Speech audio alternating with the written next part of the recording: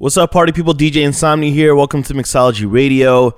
For this month, we are actually not going to be doing a mix. I was just trying to put together something great for you guys, but unfortunately, the music is kind of whack right now. Some of the mashups out there are kind of whack, and I'm kind of a perfectionist. I'm not trying to put out something bad for you guys to listen to, and since we have so many thousands of subscribers now on this podcast, I figured, hey, you know what?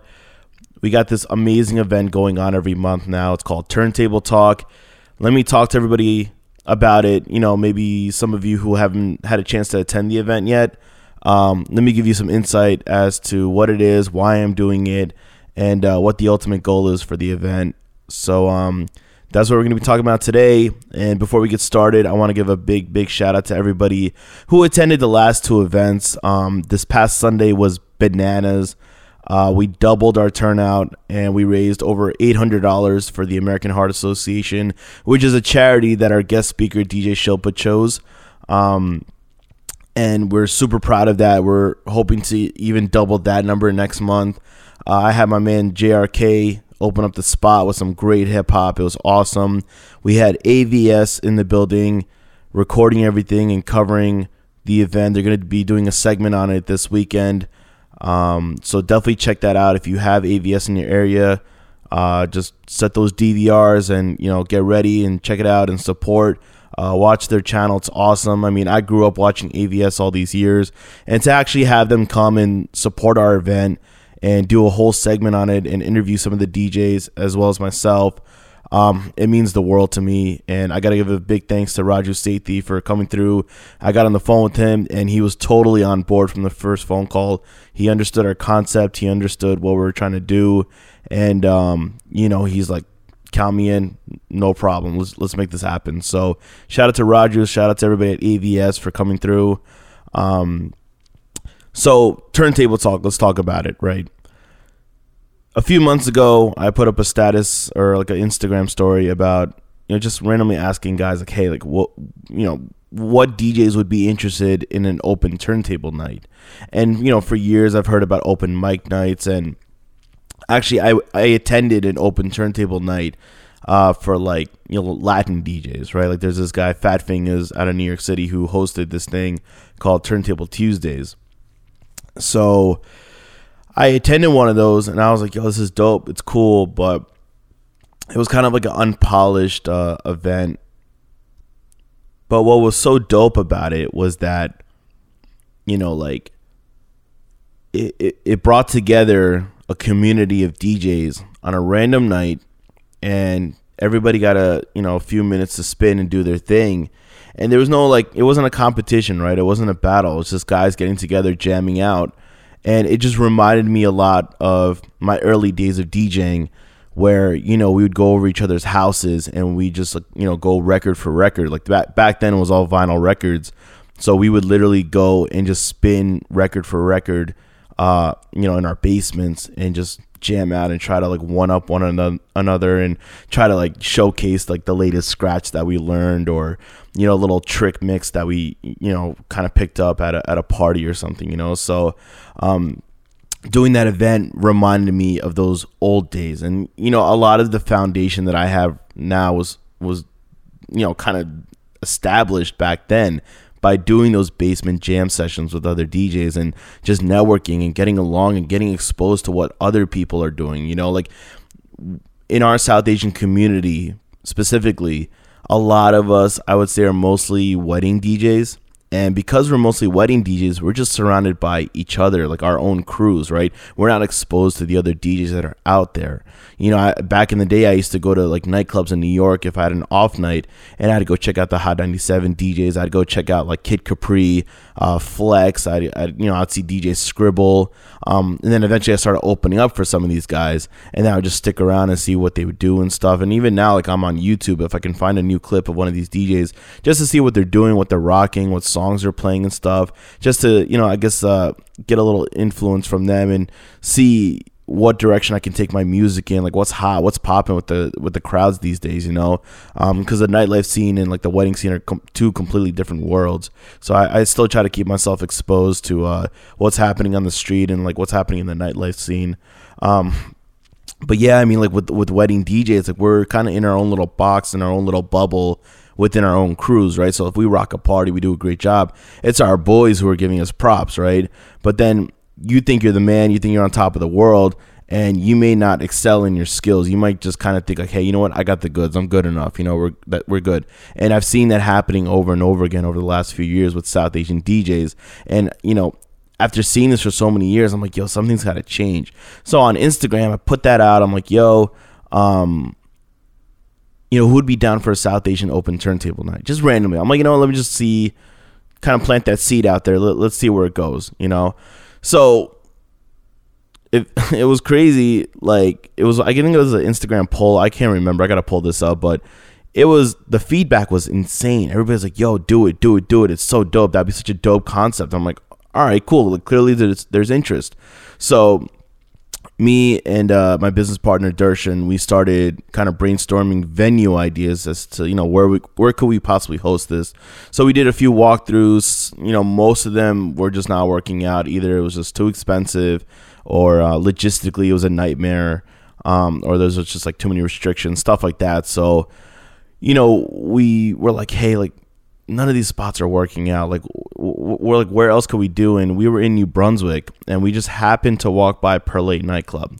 Now, if you know the history of Perlate nightclub, it used to be called Platinum, and Darshan used to throw parties at Platinum back in the day, like 1,000 people on a Tuesday night, you know, back to school, end of the semester, Thanksgiving break, winter break, so on and so forth, right? Like, he would be throwing parties there all the time, and it was 1,000 people. So we had, you know, he had a great relationship with the club already. So we're like, you know what?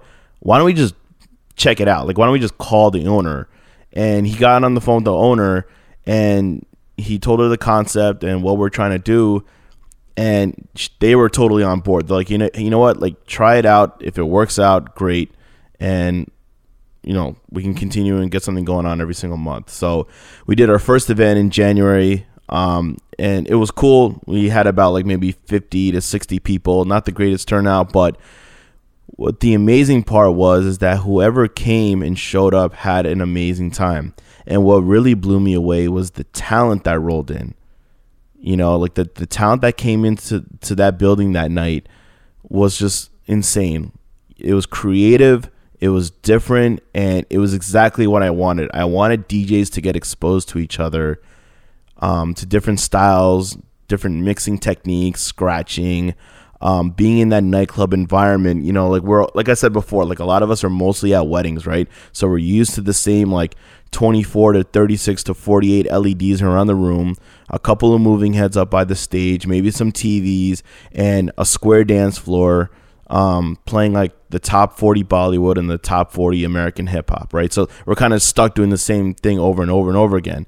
And, you know, what I gave each DJ that night was a 6-minute slot. So within 6 minutes, show your best, do what you do best, and just put on a show. And that's exactly what each and every single person did. They came in with like just guns blazing, and they were ready to just rock out. You know, it was a party, and you had like 14 DJs, but no songs were repeated. There was just nothing but positive energy. I mean, I told the crowd when we started the event that night that, hey, every single DJ gets a round of applause, because we're trying to promote positivity with the event, right? Like, there's a lot of unhealthy competition within our South Asian scene, right? A lot of DJs hate on each other. A lot of DJs don't want to support one another because of just, you know, self-interest and stuff like that. And granted, everybody's got to make their money.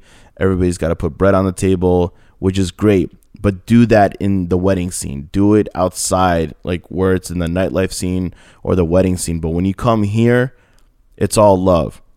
There's no crews. There's no beef. There's no issues. Everybody's getting along and just enjoying music and enjoying the art of DJing. Just bringing it back to just the purity of DJing. You know, like, why did we all start out? We all started out because we love DJing. We love rocking 2 turntables and a microphone and a mixer and just putting records together, manipulating music. I mean, you got guys now doing like tone mapping, which is basically taking a song, taking a few stems of the song and playing it like on a piano almost, right? So like they might take like one song and then take the melody of the next song but play it on the first song. So if you have like, for example, you have like Dr. Dre Still DRE, and you take those keys and then you can mix it into like, I don't know, like Eve, Let Me Blow Your Mind, something like that, right? Like you play the keys of Let Me Blow Your Mind on the Dr. Dre song and you use that as a tool to transition into Let Me Blow Your Mind, and like it's just creativity like that sets a lot of DJs apart. And I got a chance to see that from some guys at this most recent one in February, which was awesome. Like, and when it happened, people were like, "Oh shit, like that's dope," And that's the thing. That's a lot of the stuff that you don't get to see when you're at a wedding, because when it comes to wedding DJing, it's a very specific style of DJing. You can't do certain things that you'd be able to do at a nightclub or just like on an Instagram feed or Instagram story or a post or whatever. So bringing all these South Asian DJs together and allowing them to be creative and do the things that they actually enjoy doing, right? Rather than just going song to song or scratching here and there to transition to the next song. Now they're like doing live remixes. Like we had DJ Anusha in the building. She was doing 3 songs. She was like kind of doing live remixes, and it like everybody was like, what the heck? Like some people didn't even notice that was happening, but I was behind and I saw her computer screen. I saw her pull up 4 decks on Serato, and she was mixing 3 songs at the same time, and she was doing like a live remix to Choli Que Piche, and like people thought that was like a pre-recorded mashup, but I'm like, I got on the mic after, I'm like, yo, you guys don't know this, but she was doing that shit live. Like it's crazy, like give it up for her. And people were like, what the hell? Like that's nuts, And that's the kind of support and the encouragement we need in our scene. Like we need more DJs like that being creative and putting on a show. And what that's going to do is pretty much put pressure on other DJs to, force them to get back in their rooms, in their basements, wherever they have their setup, start practicing, get better at this DJ stuff. Like don't just settle for, basic mixing. Like try not to use a sync button. Try to use more EQ mixing. Try to use, delay effects. Try to do a live mashup. Do some tone mapping. Do all these like different things. Technology is crazy right now. There's so much stuff you can do with the equipment that we have now that there's no reason for us not to be doing those things that we might see at a DMC battle or Red Bull 3 style battle. There's no excuse for any of that. Like now with the technology that we have, we can do so much more with DJing that we couldn't do like 20 years ago when I first started. When I started 20 years ago, it was literally just vinyl for vinyl and maybe CDs. If you didn't have the track on vinyl, you just played on a CD. But it was basic mixing. Like the mixers back then didn't have the effects that we have now on like a Pioneer S9 mixer or a DJM 900 or whatever mixer you're using, a Rain mixer. Like those things aren't around. Those things weren't around back then, but they are now. So let's utilize those tools to our advantage to uplift our DJ culture and just make us all better. Like a lot of guys kind of fall off and they get lazy just because like, they keep getting booked. And, it's sad, but like a lot of clients are okay with that. A lot of clients don't know. Maybe it's just because they're not educated enough to know what a good DJ is. But, I'm not the type of guy to like settle for something like that, right? Like I'm a purist. I love DJing. I love skills. I'm doing this 20 years now. Like I said, I keep repeating myself because I want you guys to know that even after 20 years, I'm still a student of the game, right? I'm still practicing in my basement, and I do a monthly podcast, right? And the reason I do a monthly podcast is A, promotion, all that good stuff, but B, it keeps me sharp. I stay on top of my music. I'm constantly mixing. I'm constantly working on my scratching. So, if you listen to my first podcast, from January 2017, it was only like a 30-minute mix. And the mixing was good, but like it wasn't, the format was very sloppy. I didn't know what I was doing, and I was just kind of like diving in head first without really understanding like what a podcast is. And then over the months, like I started realizing like, hey, people like this, people like that. And that ended up reflecting on like what I do on the dance floor when I DJ my weddings and I do these nightclub events sometimes. Like it just completely changed the style of my DJing. Even my mixing has gotten better. So like practice makes perfect. And again, 20 years after 20 years later, I'm still a student of the game. I'm still practicing. I'm still doing all these things. And then I see kids, rocking these weddings and putting up Instagram stories and stuff. And I'm just like, yo, where's the skill? What are you guys doing? Like, this is not my scene. This is not what my South Asian community should be represent. Like, this is not us. We're so much better. We're so talented. I mean, if you want to make a parallel, look at Bollywood movies. Look at, just listen to the music coming out. These guys are making remakes of stuff from the 90s. Why was this stuff so good in the 90s? Because it was innovative. It was new. It was fresh. And all the stuff that happened in the 2000s was kind of like the riding the momentum from the 90s. Like, all that stuff was just kind of carrying over. And then once we hit like the 2010s, it was just like EDM, just trash, garbage, Bollywood music over and over and over again. And now there's just so much music out there now that they're running out of like fresh ideas. So now they're just remaking stuff, right? It's kind of the same thing as what's happening with DJs. Like, DJs in the 90s would make remix CDs. So they got creative in the studio and started putting out CDs.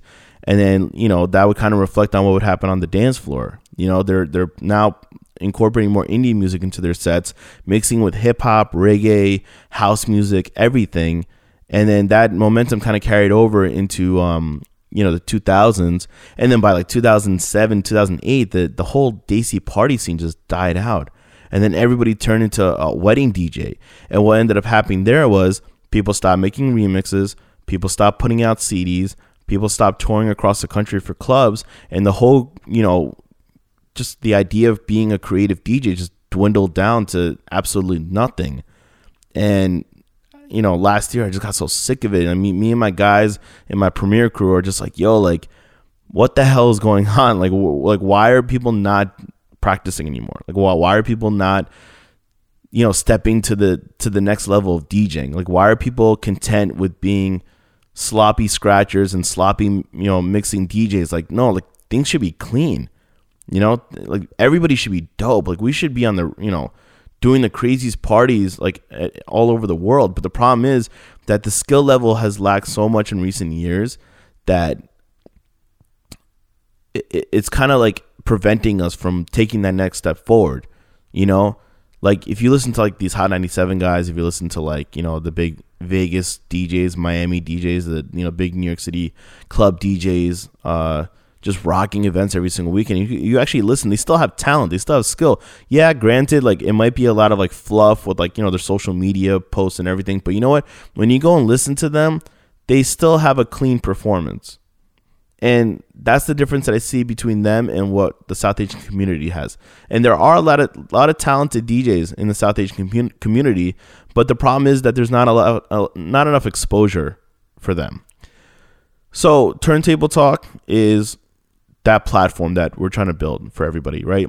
It's to expose DJs to other DJs, to educate, to inspire, and to unify. That I keep preaching that over and over again, is to educate, inspire, and unify. And if we do that and everybody's on board with this movement, our community is going to grow. And the goal is to basically have mainstream media start paying attention to us, get it to a point where they have no choice but to include us on their roster of DJs. Have scam artists have South Asian DJs on there. Like, have Vegas headlining South Asian guys. Like, there's no reason for us not to be in those spaces at this point.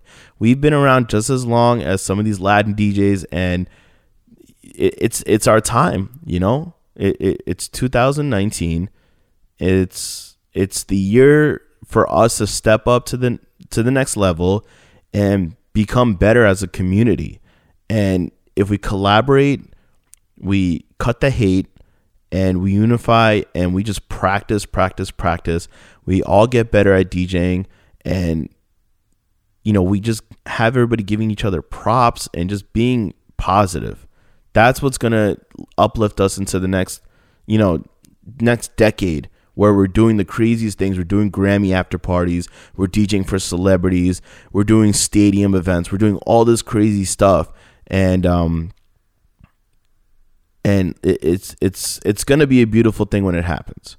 So that's pretty much what Turntable Talk is. And to break down the actual event itself, what we're going to be doing in the next few months is we're going to be inviting a guest DJ to talk about their history and talk about the things that they've done outside of the South Asian scene. Because, you know, like I said, like we're all of us, most of us are wedding DJs, and we kind of stick to that box. We don't really branch out too often. There's a few of us who do, but majority of us are wedding DJs. So I'm trying to bring in DJs who, you know, they do the wedding stuff, but they've also branched out. They've done, you know, the Vegas nightclubs. They've toured with artists around the world. They've done all these different things, but yet they can still relate to you because they're wedding DJs as well. They still rock weddings, but that's not their only bread and butter. They got this whole other thing going on that you guys don't even know about.